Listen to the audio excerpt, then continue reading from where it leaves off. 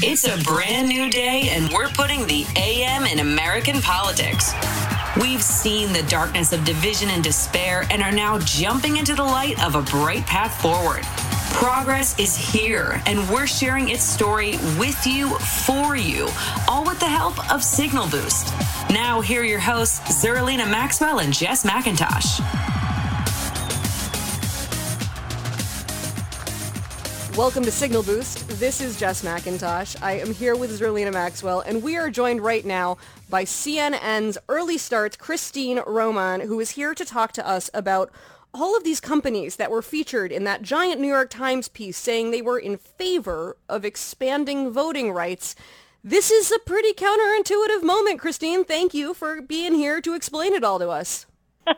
You know, for so many years, I've covered companies, and they would say when pressed about social issues or injustice or anything that didn't have to do with dollars and cents and profit and loss statements, they would say, we are here to return shareholder value. That is our number one priority, is returning shareholder value. That has changed over the past, I would say, decade. It's really, same-sex marriage was an early place where we saw companies start to really become more conscious. I would always call it, corporate consciousness was starting to come into play here because their customers and their employees were demanding it. Now on voting rights, you have this unbelievable spread of companies and investors and law firms and individual CEOs who are saying this is about democracy. Expanding access to voting to everyone who is able to vote, everyone who is a citizen, is good for democracy, and that's good for our business. And so they, without specifying what states they're talking about, they had this broad blanket, we support people voting, and we don't support any state's legislation that try to limit who can vote and when. And I think it was a moment when a lot of us who've covered companies for so long and have always sort of had this knee-jerk reaction that, it's all about the bottom line. These are companies saying, actually, a healthy, pro-democracy America is good for us, our employees, our customers. That's good for the bottom line. That's good for America. It was really quite a moment. That is a moment. I mean, it feels to me like it just takes us out of the sort of partisan frame that we're always in. Do you feel like that's the big adjustment, is that these voter suppression bills, maybe the quantity and sort of the egregious nature of some of the provisions has forced corporations' hand? Because there's nothing hidden about sort of the blatantly anti-democratic agenda with some of these bills, unlike maybe even past voter suppression laws. Well, it's interesting because these investor relations and public relations departments of these companies are expected to say what the stance is of the company in the states in which they operate, right? So it's Coca-Cola, it's Delta, it's all these companies specifically who are based in Atlanta have been under a lot of scrutiny. Now, I will point out that some of those companies did not sign on to this. Also, what I want to know, so the cynic in me wants to know, what now? It was a beautiful 2-page spread that got a lot of attention in the New York Times and Washington Post, a lot of names, bold-faced names, but are they saying we're not going to contribute to politicians who support these laws? Are they saying we're going to move our production out of these places? Is it saying right, you risk your business ties to us? This is a don't do this ... But what is the threat? So without the threat, we're not sure. Still, even without the threat of removing business or whatever, or not giving money to politicians, because let's be honest, money is the oxygen of the American political system. If companies are going to keep their money back, that really puts their money where their mouth is, but they are not making that threat, at least yet. Still, it was a hallmark moment. It got a lot of us who cover business were surprised by the depth and the breadth of these companies and people who signed this thing. And, we've already seen, for example, in Georgia, it was Delta Airlines, I'm sure it was Delta Airlines, had said that it was concerned about some of these voting rules or voting laws that were passing, and then one chamber of the legislature turned around and tried to revoke its tax credits for jet fuel. Now, it didn't make it all the way through the House, but you saw retaliation from one chamber of the so by standing up for what Delta thought was right, you saw retaliation from lawmakers in Georgia. So I'm sure the government affairs people in all of these businesses are working overtime to try to figure out how they can smooth this over and satisfy both their employees and the public, but also not end up, losing important tax breaks and stuff from some of these states that are passing these restrictive laws. Can we assume that they're motivated by a profit and not by altruism? Like, can we assume that their businesses would take a hit from their customer base if they didn't act this way? Or are they just all of a sudden, hey, everyone should be able to vote? It's interesting because there's so many names on that page that it and so many different industries, it's hard to tell. I'll just tell you from my interviews with lots of different CEOs of different industries, I have found that many of these corporate leaders in America today are truly, truly capitalists who know how to make money, and they are also more socially progressive, in part because they're running huge organizations with lots and lots of different people, and they want inclusive workforces, and I've really noticed that over the past few years. Even, I won't say which CEO this is, but even in talking with one CEO before the pandemic and before the election, actually, about his concerns, he was concerned about a socialist becoming president, either Bernie Sanders or Senator Elizabeth Warren. And you would hear him talk about how he didn't want those two candidates, yet he was espousing equal pay and talking about having better workforce for men and women and families, and how increasing the number of women in the labor force and all this stuff. So I was like, wait, you're kind of talking about the things that that these people are talking about doing, but you don't. It was sort of interesting, that on the one hand there's this sort of knee jerk, we don't like socialism, and then on the other hand it's like, except you see some trends, paid sick leave is something we don't have in this country. You have these concerns about socialism overtaking America. We don't even have paid sick leave in this country. So, I wouldn't be too concerned about that because we haven't even taken the first step to that. And I feel like there is an altruism to a point. When you're a big, profitable, multi-billion-dollar company, you can afford to start to become a little altruistic, especially if it makes you more attractive as an employer and to retain your workers and keep your customers happy.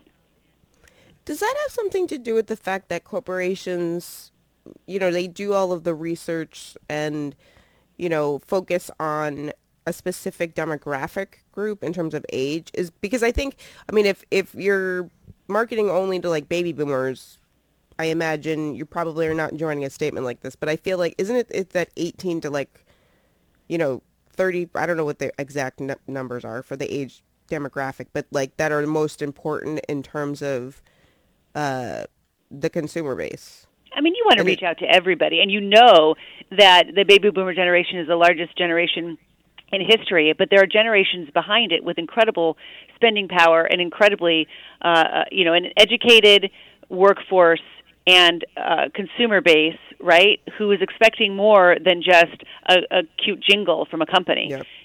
Especially young, right, on climate change in particular, and even more than the voting rights. On climate change, I see this so much in so much of the research that young people expect companies to be good climate citizens, and these companies know it. That's why so many of the car companies are pursuing EV. It's why it's the way it is. It's interesting. On the front page of the Wall Street Journal today, there's a headline that says, "Oil and gas landmen now hunt for wind and sun."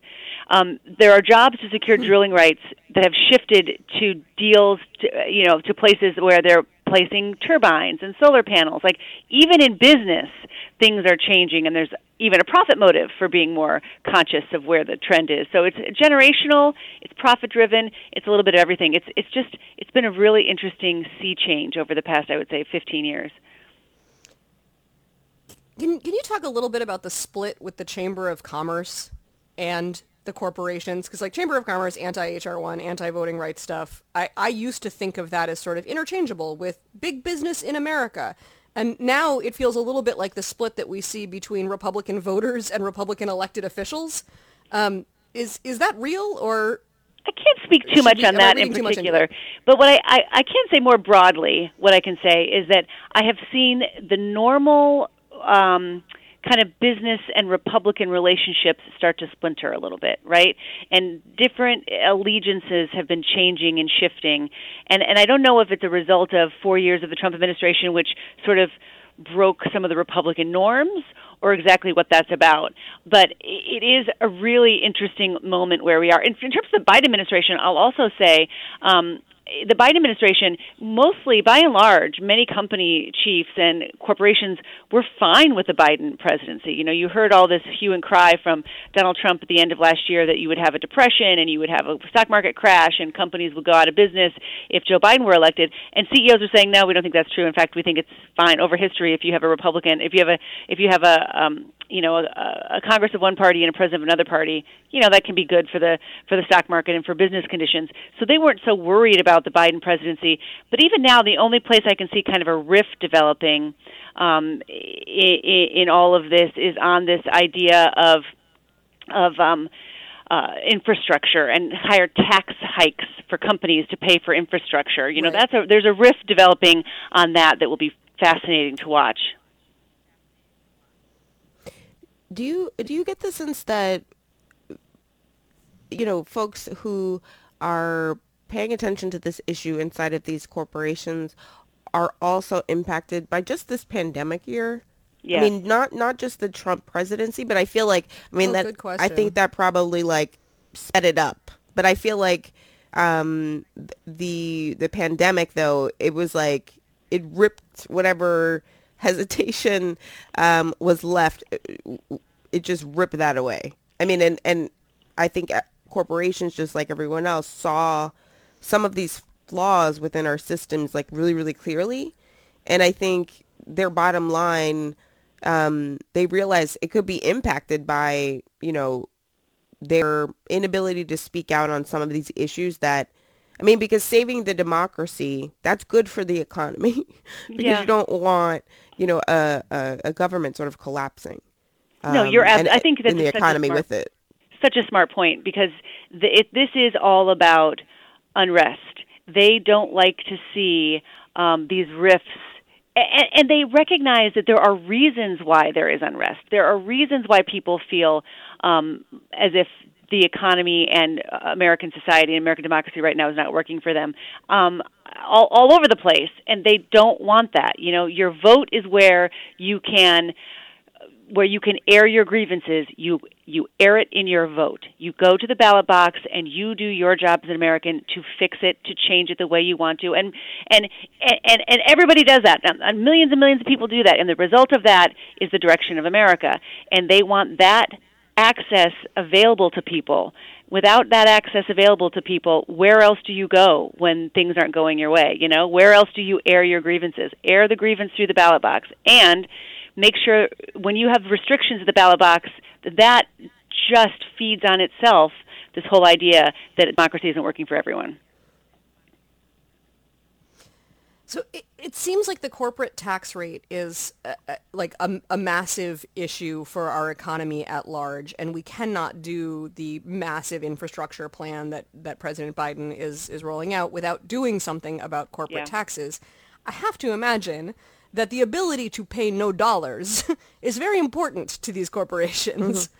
I am surprised that they seem to be at least publicly erring on the side of allowing more voters who are not going to want them to pay $0 in taxes.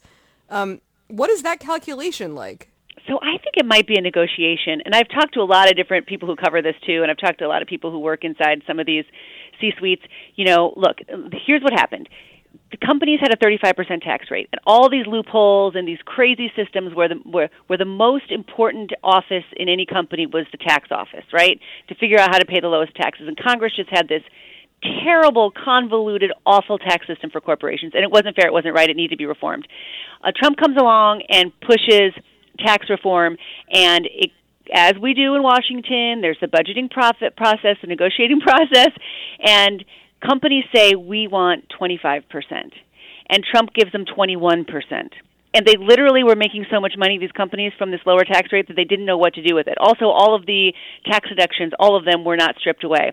So companies turned around and had all this extra money that they gave back to their shareholders. So it didn't supercharge the economy like the Trump team said. It didn't do any of these other things. In fact, companies wanted 25%. That was what they had been lobbying for and planning for years. And in true art of the deal, Trump comes in and undercuts it and gives them 21. So I have a feeling that you could see some sort of negotiation on this. Joe Biden, the President Biden, has said we want a 28% tax rate.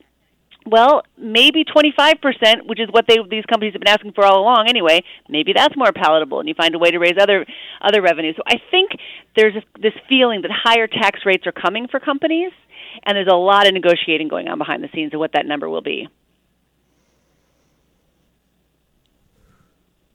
I find it exciting that we're even having these conversations. I know. I'm like, ooh, this is different. that they're in a position where they need to negotiate. That's something new. Negotiate means something could get done. That's amazing. But I talked to a budget hawk, a woman who runs a budget office named Maya McGinnis for a piece I did last week, sort of about this, about Crimea River. These companies are saying we can't afford higher interest rates. She said, or higher tax rates. She's like, they absolutely can, and they will. That's the way this looks like it's that it's going here. But this is just a 21% tax rate with all. She said that tax reform in 2017 wasn't reform, it was just tax cuts. It was tax cuts for companies. It didn't reform the system, and that we still have a lot of work to do, and that companies are aware of that, and that there's a sort of a process underway here, but we'll see how far they can go. It is one of the rare rifts I've seen between corporate America and this White House. They're happy for the not having the morning tweets, calling out their business or insulting their CEO or whatever. They want to get people back to work. They want to get through this pandemic, and I think that they they understand the higher tax rates are coming. That was a weird. Are they concerned at all? We just lived through. You were just reminding me of. It sure was. It was. We woke up and the president was insulting individual Americans on Twitter.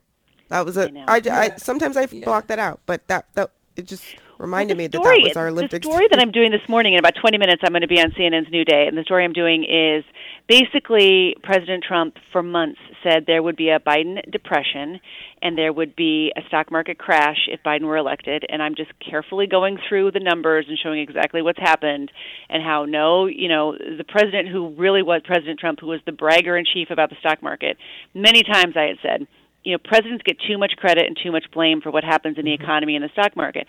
Until the Trump presidency, presidents were very careful not to be talking up stocks, because the idea then, if it turns, you're going to accept the losses?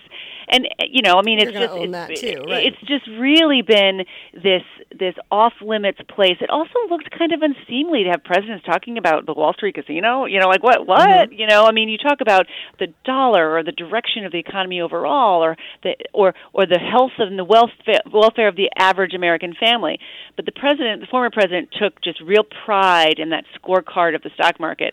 And so I will reveal that, much to his chagrin, this president, who never talks about the stock market, has had better gains. Again, presidents get too much credit and too much blame. But if you're going to go out there and make it your mantra that you are the stock market, well, let's just see what happened for President Trump. Let's just take a look at what happened when the new guy came in. It's been pretty good for stocks.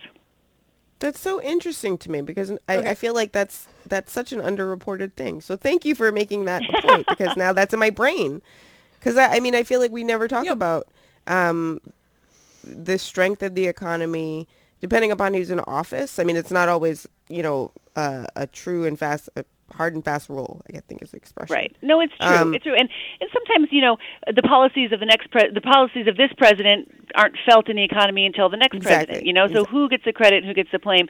But I do think that it's just was always sacrilege in Washington to take credit for a roaring stock market. You just don't. It was just bad manners, and now, honestly, and also it can bite you in the butt if it turns around. Right. So it's just different how how that moment, that 4 years, was just so out of step of protocol. And I will tell you, the Trump supporters I know, they say, "Yep, we know. We like he's strong. We like that's a part of his personality that they always liked." so weird to me. Such Okay, a I have weird- a question about we're these both thinking the same corporations, and I know. I think we're going to spend the rest of our lives being like, man, we lived through that. Do you remember? As long as that stays the biggest anomaly, as long as we don't, leave the conditions in place for the next one to come in and be even stranger, then we can all look forward to looking back on this time.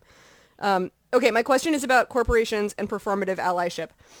Occasionally, when a corporation, like we saw this happen over and over and over again during the movement for Black Lives protests of last summer, every time a corporation would stick its head up and say, we support Black authors, we support Black business, someone would be like, yeah, well, you're publishing a book written by the guy who killed Breonna Taylor, so maybe put your black square down. Are corporations worried... At the people that you talk to in these corporations, are they at all worried about a backlash since they're, they haven't exactly been the best actors in our democracy, in our great democratic experiment? Are they worried at all about a backlash there? I think that they would disagree that they haven't been. They would disagree with that premise that they haven't been good corporate. They'll point out to all of the many of these companies give the day off for voting. We can go back to that whole $0 thing, right? But I don't know. I think that the backlash they're worried about is not from voters, but it's from some of these more activist state legislatures who are trying to raise money and get on the map, quite frankly. The people who think that restricting voting access is actually something that's somehow good for them to get reelected and playing to that base. I think they're going to have to make sure that these states in which they operate, you don't have these renegade committees in these state legislatures who are trying to take away tax breaks or, where they've built all of these factories and they have really important, relationships in these towns where you have that's I think is the bigger threat. So it seems like they actually have the ability to leverage a little pressure here. Like this feels like it's actually a moment where we might get some reforms because maybe if they do, I think that's the next step. Will they take beyond a big ad where they're they've said their intention? Okay, now what? So, all right, so now what? Now what's the next thing you do? Are you are you talking to the state legislature in Texas and in Georgia and in some of these places, and are you lobbying intensely to, say, this is not good for our business in your state, and we employ X thousands of people, and, oh, by the way, we give X millions of dollars to all of these different, lawmakers, and so I need to see what the next step is going to be. It's an important first philosophical marker. Yeah. Now what? That's the next part of this story, I think. Well, I'm eager to see the next part of the story. Because this actually isn't theory. This is practice. Yeah. Yeah, the other thing, too, is it feels different than other moments. I think because, the last election outcome was unexpected. I think pandemic accelerated things, Trump accelerated things, but I think relatedly, the election outcome itself, at the end of all of that, that Georgia went blue. That wasn't supposed to happen. Nobody was really talking about Georgia. Stacey Abrams was talking about Georgia, right. But everybody else was talking about Texas, and we see what happened. And then Arizona was getting talked about a little bit, but I think the election outcome demonstrated that, the demand, of the American people, number one, for something different, just different leadership that was more compassionate and considerate of all of these other issues that are going on in our society that don't just have to do with our own personal lives. I think a lot of us had a more expansive view on our place within all of this. I think a lot of the business leaders who I talked to were so heartbroken by a year now, the George Floyd story, and the unrest and the agony of people around that story. I think I can't think of a business leader who wasn't moved by that and knows that is now the backdrop of American society at the morning. This trial, by the way, this week is really a referendum on where we are in policing and equality and just so many things all wrapped up into one. And I think that they are, I do think that is one of the reasons why you had so many companies who were signing on to this sheet, like this ad, this missive about voting rights. People have to have a legitimate way to express their voice in the ballot box, because in real life, many times, it isn't fair. For a lot of people, it's just not fair. Right. And to not make it as easy as possible to be able to exercise that vote, and to really, as a society, push that together, vote. That's what we should be just all in on. All of these stories kind of come. It's like the spokes of a wheel that come to this hub, and in the middle of that hub is access to a vote and respect for the vote. It's the American dream. Christine Romans. Thank you. No, it's worth a lot more than that. So thank you so much for sharing it with us, and we will check you out on New Day. This is the New Day on CNN with Brianna Keeler. I'm very excited for it. Yep. So talk to you soon. Have a blast with that, and come back soon. Thanks for listening to the Signal Boost podcast. We'll be back tomorrow with more news.